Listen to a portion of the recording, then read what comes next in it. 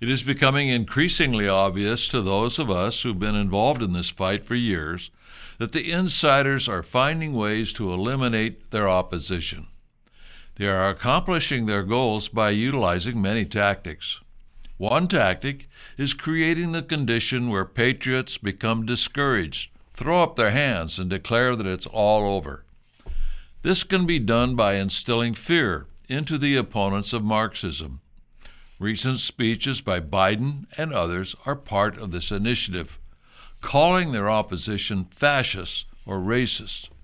Most will do little or nothing to oppose the advancement of Marxism at this point out of fear of being called names. They don't want to lose friends, perhaps even their jobs, if they're known as fascists or racists. Unfortunately, these individuals do not realize that putting their heads down and doing nothing will not protect them. There is something about a bully that wants to beat up on those who give in and do not resist. So, the first tactic used by the Marxists is to simply create discouragement to the point where people give up. Another tactic Marxists use to eliminate their opposition has two parts and is very effective in many scenarios. It all comes down to cause and effect. Have you ever heard the action is in the reaction? This idea was promoted by Saul Alinsky in his book, Rules for Radicals. Here are some examples of how it works. Marxists create a general frustration in the individuals or groups that are working against them. Their hope is that those in opposition will engage in activities which are confrontational and violent, which will naturally create the need to clamp down on the opposition. They can use the very same tactic in building government that violates the Bill of Rights. America witnessed this following the attack on 9/11. Because of the terrorist attacks, the national media made it look as if the problem was so widespread that government must pass more draconian legislation. Out of these incidents came Homeland Security and the surveillance state. The surveillance state has grown so bad today that the federal government gives grants to the police to track anyone with the click of a mouse anywhere in the United States and around the world. For Americans, this is a violation of the Fourth Amendment of the Constitution. Find out more by going to EFF.org for the documentation of this fact. The federal government is doing all it can to suck our local police departments into reliance on the federal government.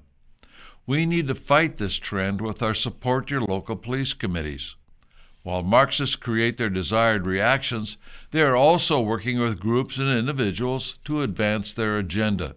For instance, they use organizations such as the Southern Poverty Law Center as experts and spread biased information of those who oppose Marxism. They've also been known to use individuals to form or infiltrate organizations to radicalize them and get them engaged in violent confrontation. We have seen this happen before and have almost been the victim of such activity ourselves in the past, but due to experience, we were able to stay clear from any entrapment.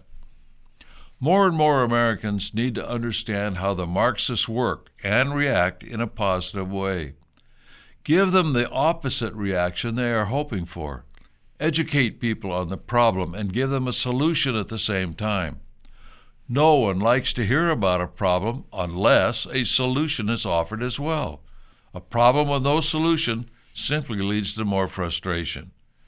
The agenda of the John Birch Society is designed to stop the agenda of the conspiracy. Stick to it and organize people in your community to understand the reason behind our agenda and not get involved in any group or situation which can lead to confrontation. It is a matter of informing enough people as to the real problem and solution and not be led by the media into action that will be detrimental to liberty in the long run, by either getting involved in false solutions or situations that serve the hidden agenda of the Marxists. Then get them involved in local chapters of the John Birch Society. You can spread the word by going to our social media channels and hitting like, subscribe, and share.